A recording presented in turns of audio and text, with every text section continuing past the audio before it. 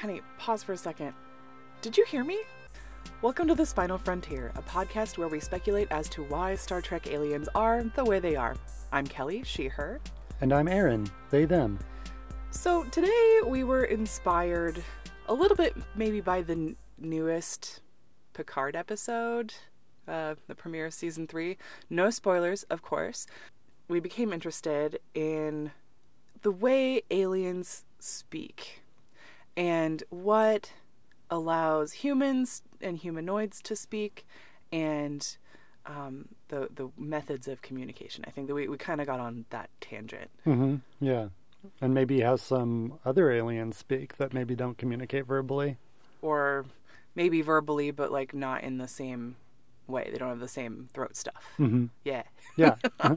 So maybe we just break down how humans communicate first. Yeah, I think that's a great launching point. Yeah, so it takes more than you think to think about communication. So we have to be able to receive a message and understand the message and then respond to the message. Those are kind of the three parts of specifically communication. So we have really special organs that we have in our ears to be able to detect sound, but we've also got eyes, so we can receive written communication or sign languages like gestures, and also proper actual language, sign language.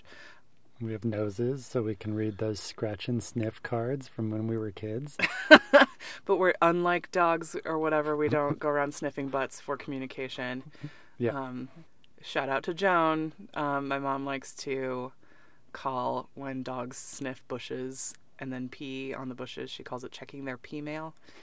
She thinks it's very funny. We've talked a little bit about eyes already. Have we talked about hearing yet? I don't think we have.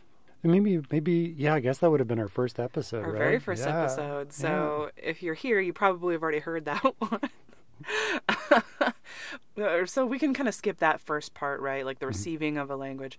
But humanoids are special in that we have the brain structures to be able to process language. Mm-hmm. Because all kinds of animals make noise, right? We make noise, but many animals make noise. Yeah. But it's the noises that are made in complicated sequence that convey advanced meaning. And that's kind of what language is, and that's somewhat unique to humans and humanoids here. We've also have instances of primates who can sign and conceptualize language, just not in as complex of a way. And they don't have the vocal capabilities, like their vocal cords aren't shaped like ours are, so they can sign, they can use sign language, but it's rudimentary.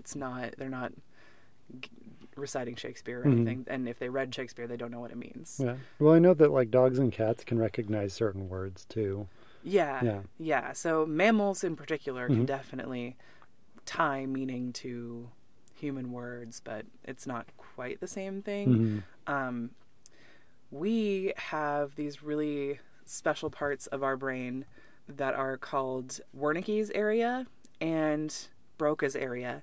They're both located on the left side of our brains, kind of above our ears. It's not bilaterally symmetrical. It's just on our left. Really interesting. Yeah. So Wernicke's area is for processing language in general. So being able to understand and then speak language. Yeah. If there's damage to Wernicke's area, you might have total word salad. Like when you speak, the words are just a jumble of noises or a jumble of words that don't make sense in a string. Oh, there was an episode of Deep Space Nine like that. Yeah, it was aphasia, right? So, because that's the other thing, is like maybe you just don't make noise at all because you cannot process that language, and that was the aphasia virus in Babel that prevented people from speaking. So that's what damage to Wernicke's area looks like. Okay. The ability to like communicate eloquently. If you have damage to Broca's area, Broca's.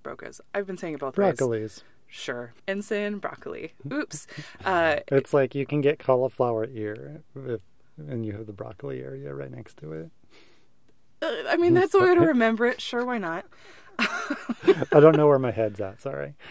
Both of your broccoli area seems to be intact.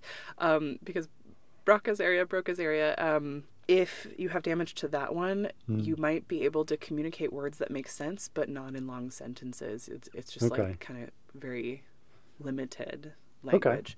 So that's interesting too, because you need both of them to communicate well in general.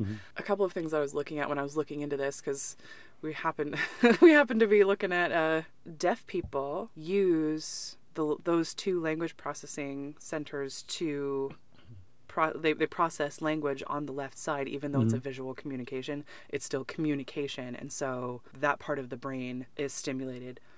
Also, professional musicians. So music is supposed to be processed kind of on the right side, and amateur musicians who are playing notes and whatever process kind of music on the right side of their brain. Is that the quote unquote creative side of the brain?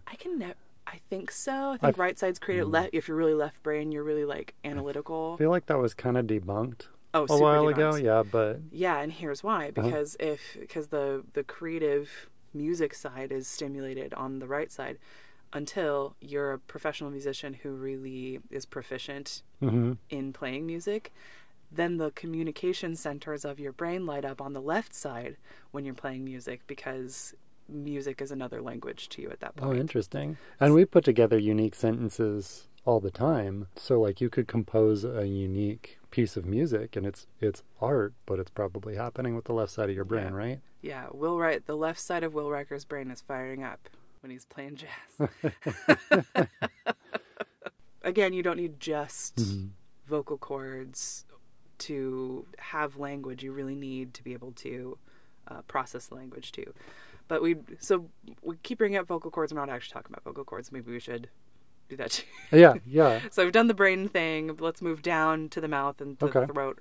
So vocal cords, if you hold your index finger and your middle finger up in the shape of a V, your vocal cords are kind of V-shaped. They're connected on one end and kind of open on the other. Yeah. And they move together and press together and vibrate. And that is...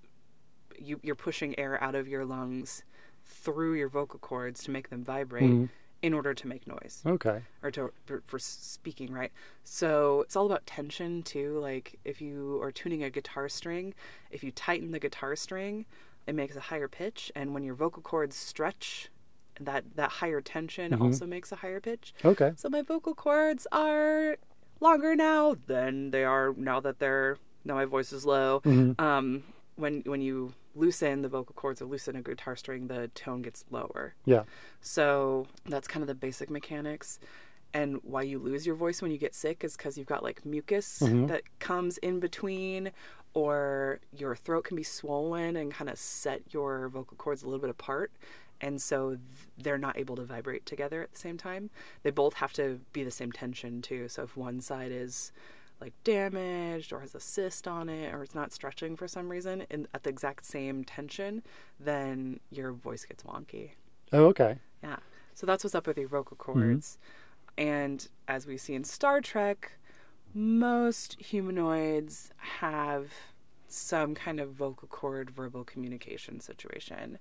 I feel like I've been talking a lot. Do you want to talk about the... we needed an introduction to like the different things that are going to be different. Well, yeah, this is the physiology stuff, right? Yeah. Yeah. So what do we want to go and talk about? Star Trek aliens?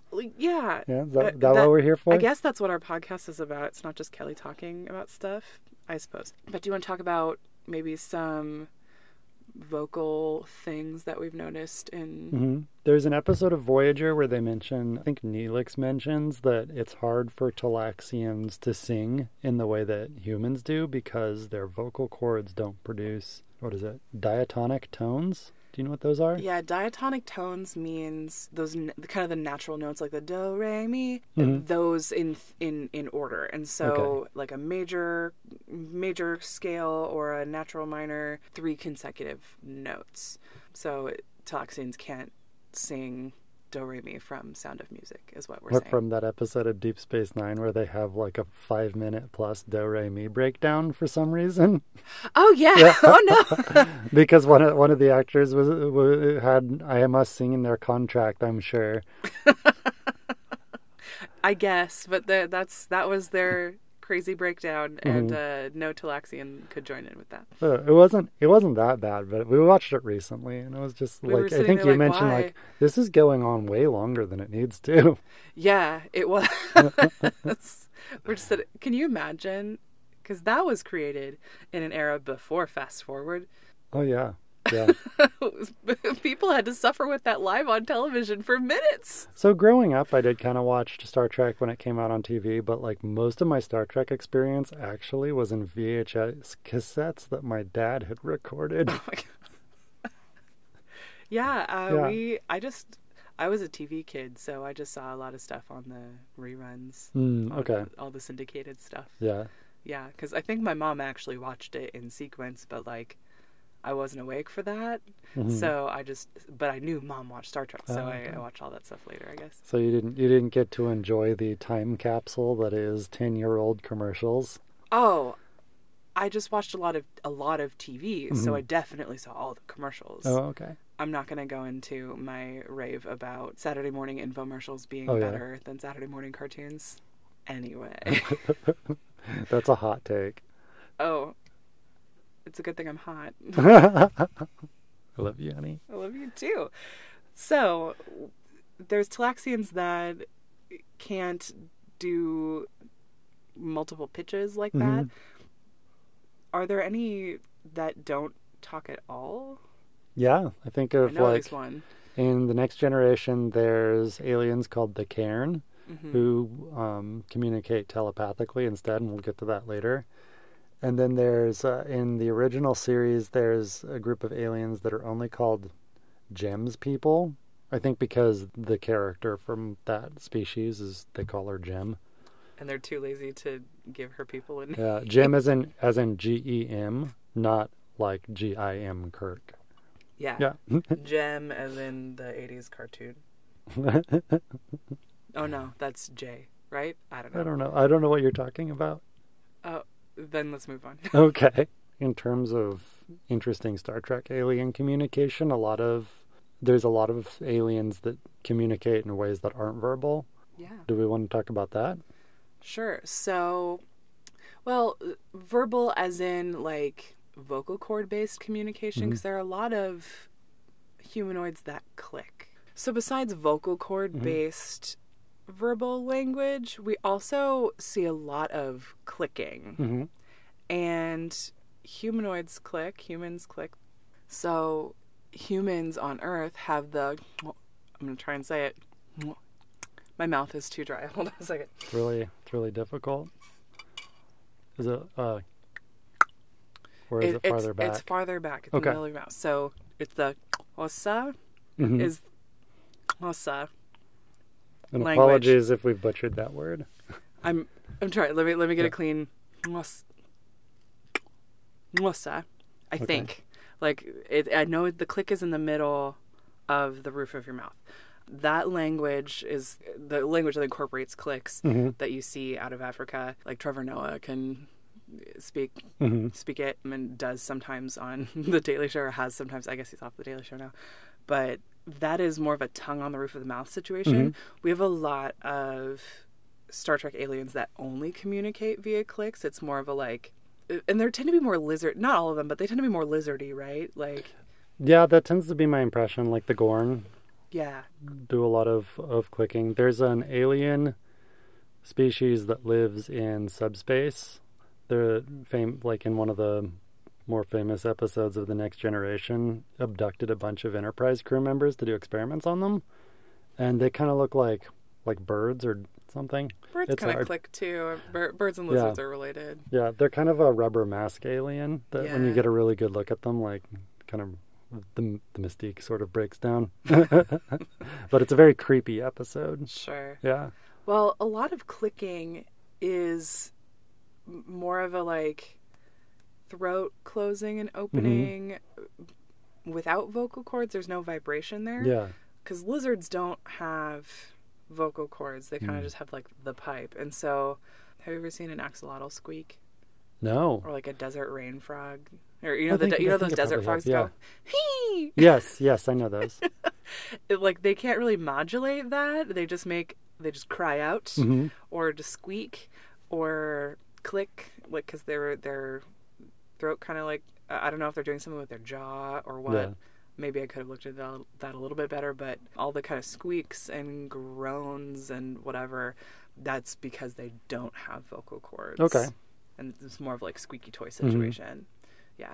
Nice. Do we want to segue into some other ways of communicating? Sure. So... Because I've been dying to talk about Tholians.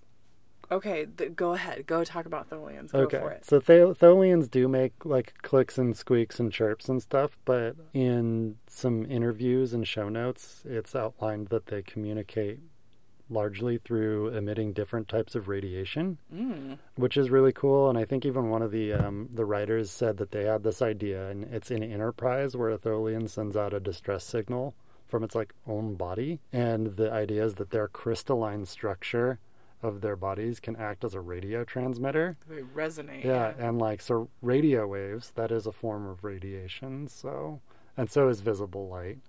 So I think maybe Tholians like do color changes or something like cuttlefish. I mean, not like cuttlefish.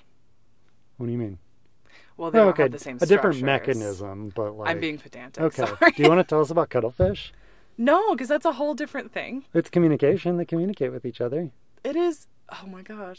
I mean, yeah. So, cephalopods, so cuttlefish, squid, octopus, octopuses being my actual area of expertise, have these special skin cells that are innervated. So each one has a nerve connected to it, a neuron anyway, like some kind of stimulus from the brain gets a message directly from the brain to expand. Yeah. So normally it's contracted, but when it gets a stimulus, it flares out and turns a color, or it is a color inherently, and so it's either brown, red, or yellow. And that blend of brown, red, or yellow, each color has a different nerve on it, so they can kind of subtly adjust the different levels of those three colors, but they kind of come together like old RGB televisions. Yeah. To blend these colors to make a variety of color. And there's more to it with they have different white spots underneath their skin and different iridescent spots underneath their skin that reflect the greens and blues, and so they can turn a whole heck of a lot of colors and change them very quickly, and that is kind of their main form of signaling. It's not quite communicating in the same way, because we talked about language as more of a back and forth communication, while most animals like signal. So they're like, it's a yes or a no, or a back off, or a don't hurt me, or whatever. But it's very brief messaging that doesn't really communicate anything very complex. Advanced. Nothing very complex. So if Tholians had a visual color language, they would have to be able to derive meaning from an infinite number of colors. We might have to consider patterns also.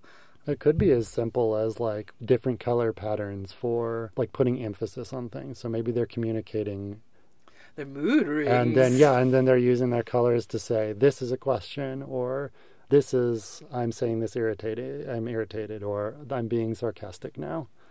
This is starting to remind me of the species. What is it? Are you talking about 10C from Discovery? 10C. I was thinking about them just now. They're not in our show notes, but we should talk about this. We should.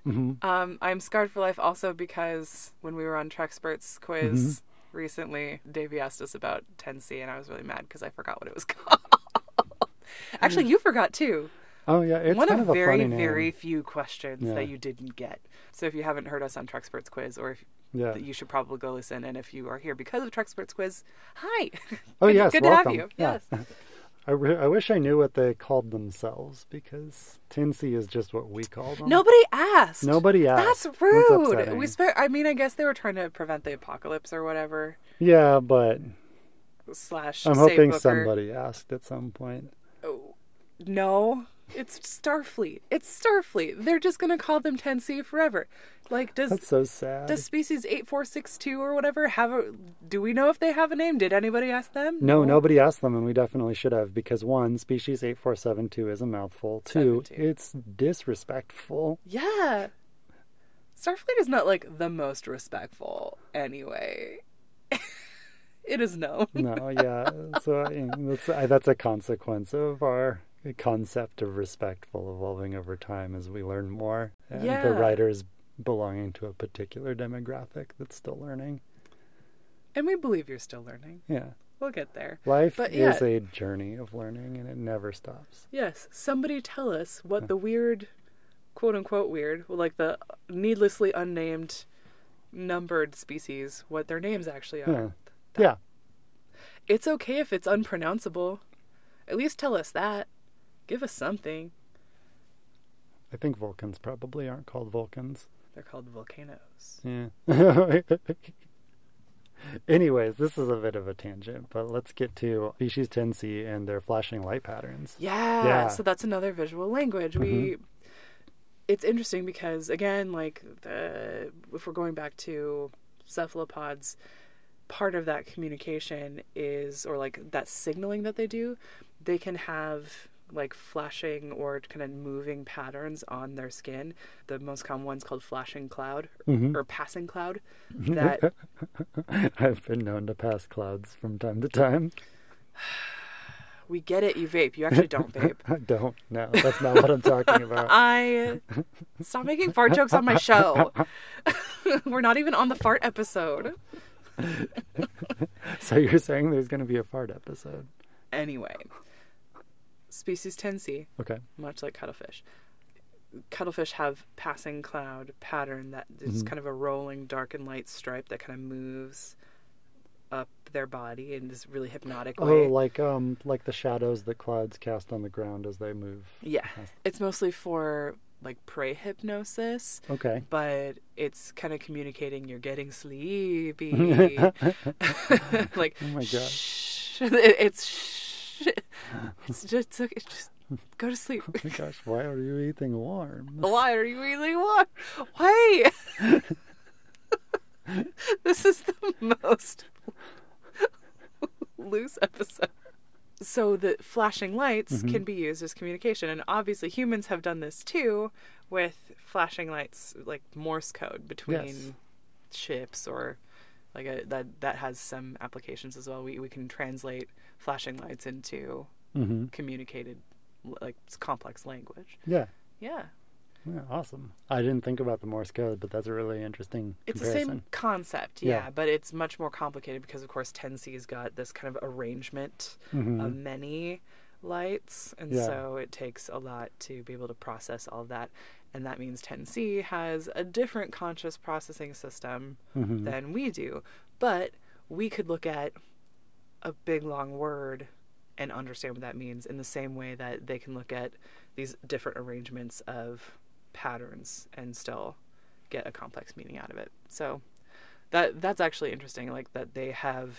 It's interesting that Star Trek found a way to convey find a species that can convey a really interesting, complex language visually like that.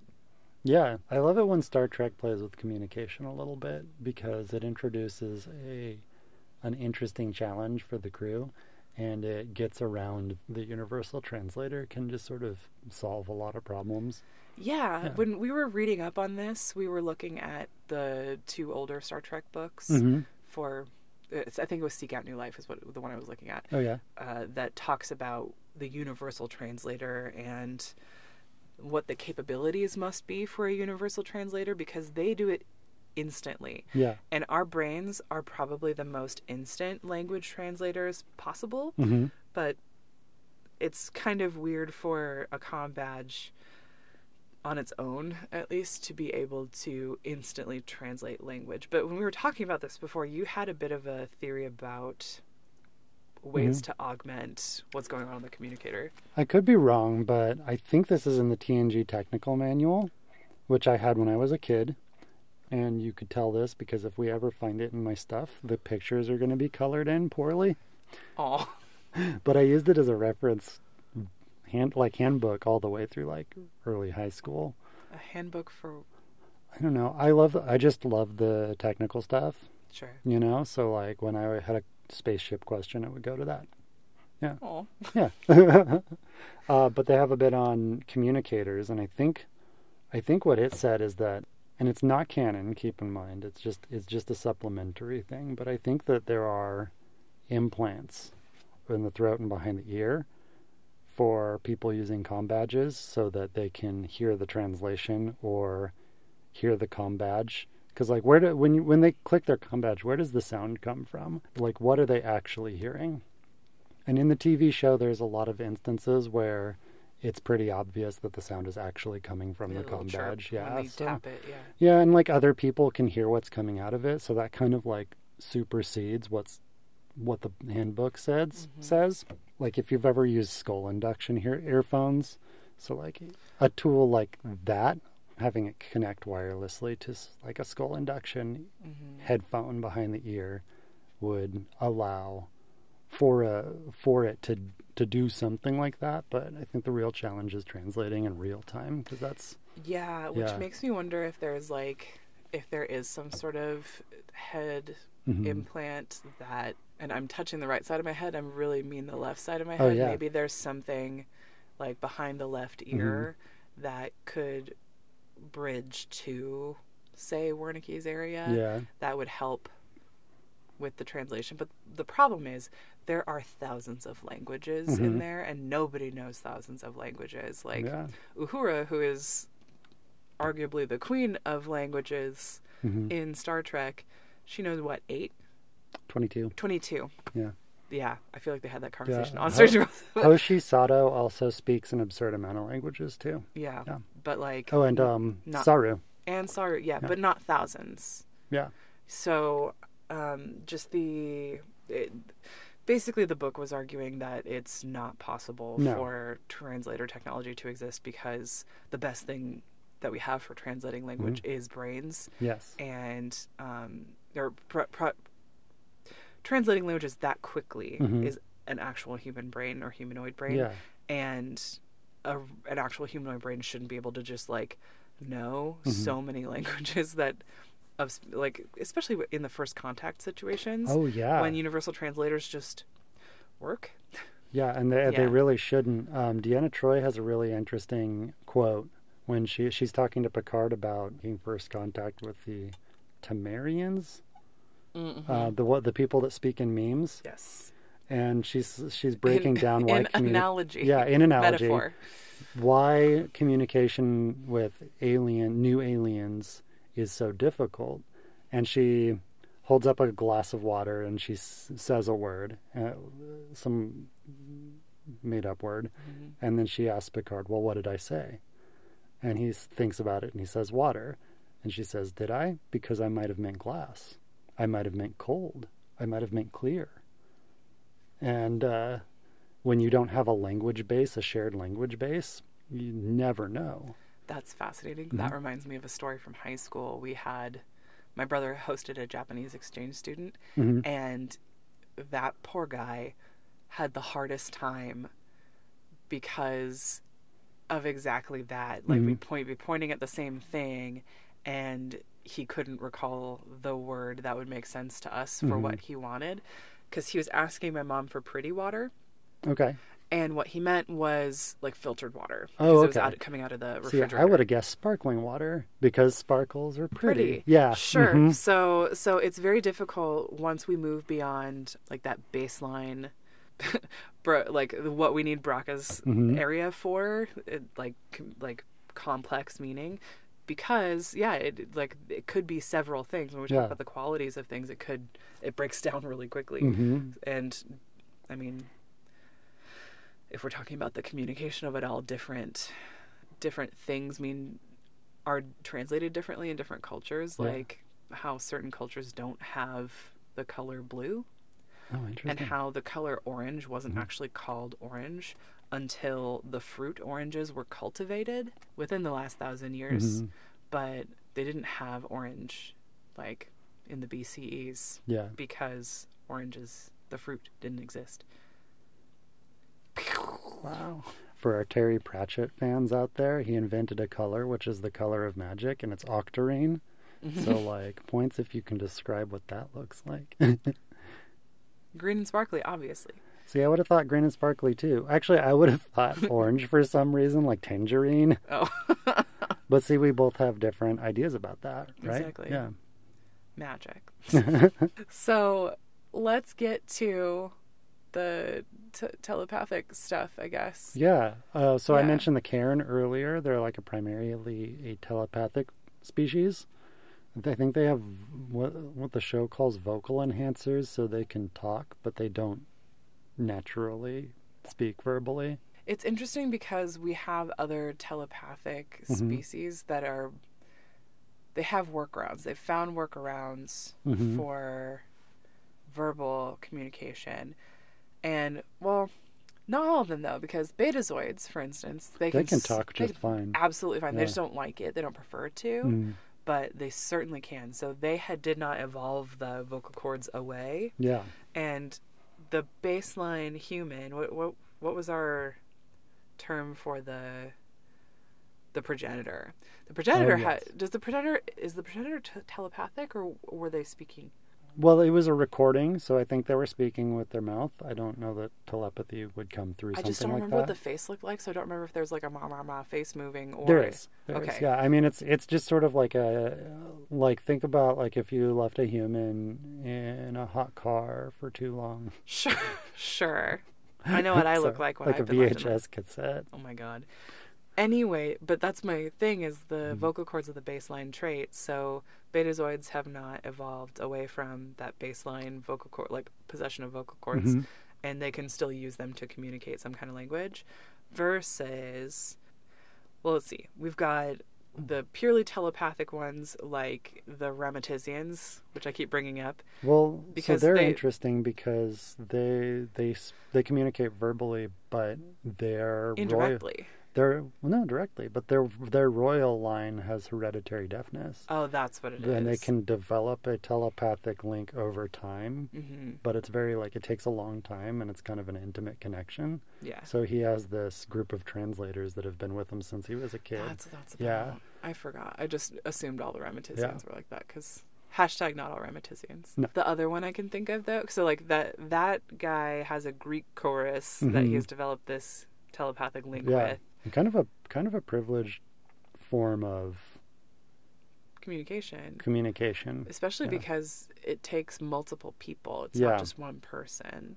You'd think something like sign language would be more accessible, but it is. Although so my mom was a professional sign language interpreter at a college for decades, and she always worked with someone else. There was never just one interpreter. There was always two to switch off because your arms get tired your arms get tired if you are not a native sign sign speaker, I guess. But like if sign is your first language, you don't get the arm fatigue and you don't get the arthritis that verbal speakers as a first language people do. Isn't that interesting? That's really interesting. So is that a trend? Like, are there exceptions to that? I mean, everybody gets old eventually, but like, yeah, like your arms wear out much faster. Your arms and your hands and your fingers wear out much faster as a non-deaf sign language interpreter. Oh, that's interesting. Mm-hmm. Cool. Human bodies are neat. Human bodies are really neat. We adapt to a lot of stuff, and that's why it's fun talking about humanoid adaptation, extreme humanoid adaptations, alien humanoid adaptations, because we are actually capable of so much that it's fun to see, physiologically anyway, that it's fun to see how other planets, or think about how other planets might do it. Yeah. I think the kind of last category we thought of was more mechanical, and you thought of the Borg, and we've talked a lot about the Borg already and how they have this neural link they literally plug in, but the other kind of communication that I thought of, what are the names of the ones that steal the ship and they speak in binary code? Binars, yes. Yeah, so they're just sitting there going. I think they communicate in binary, and one of the reasons they do that so quickly is because, like, you would have to, because that's kind of to do that verbally is, that's kind of the slow route. They probably communicate via those little like boxes, like wirelessly most of the time. Yeah. Yeah. But yeah, the binary code and being able to, like, coding your speech. I'm going to look them up really fast because I want to see what they look like. Binars? Binars. Well, they They're look like little purple dudes. Yeah, they look like the aliens that everyone talks about when they get abducted. Not exactly. Not exactly. You know, you're right. I don't know why I always imagine their eyes being bigger than they actually are. No, it's because so they have little devices clipped to the sides of their heads, and I know that flashes. I think it might actually help them communicate. Oh yeah, they have asymmetrical ears. Mm-hmm. Well, and they live their life in pairs, like they're pair bonded from an early age. Binary. Beep, beep, beep, beep. Yeah. And they are interconnected with a master computer. Binaus is their Binaus? Binaus is their home planet, not Binar. Right. You'd think. Binar is the people, Binaus is the planet. Yes. When a Binar is born, a surgeon removed the child's parietal lobe and replaced it with a synaptic processor. That sounds horrifying. Yeah. So it sounds like they're not naturally like that. No, but they're not assimilatory like the Borg are. They just kind of do that because it helps them communicate faster.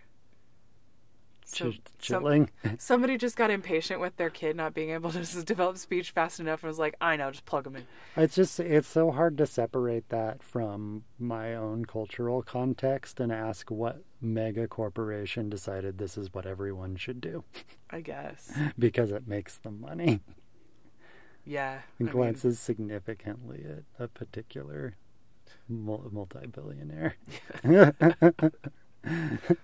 Well, on that note, like that was my last piece of communication that I thought was really interesting. It was that the Binars had this computery language, but I'd forgotten that they actually... Software updates must suck for them. I mean, if they have a sleep mode, why not? It's probably fine. Until they break your brain because it's not the newest model. I mean, we do software updates while we sleep. We defrag, so to speak, and process and store stuff into long-term memory, clear out our caches, etc. But it's a closed system. It's not connected to a master computer. My system always accepts cookies. On that note. Okay. We're done. Yeah, that's it. That's the end of the episode. If you like this episode, please subscribe on your favorite podcast listening app like Spotify, Apple Podcasts, and now YouTube. While you're thinking about it, please rate us and leave us a review so other people can find us. If you didn't like this episode, maybe listen again just to make sure. You never know. Yeah. You can now follow us both on Tumblr and Instagram at Spinal Frontier Pod. And don't forget, again, YouTube. You can find us on the Strange New Pod Picard Week feed because Aaron kindly was the scorekeeper on for Trexperts quiz, their big Picard Week feature. Watch me flail around trying to keep track of numbers. If you want to witness Aaron doing more than that, actually doing much better.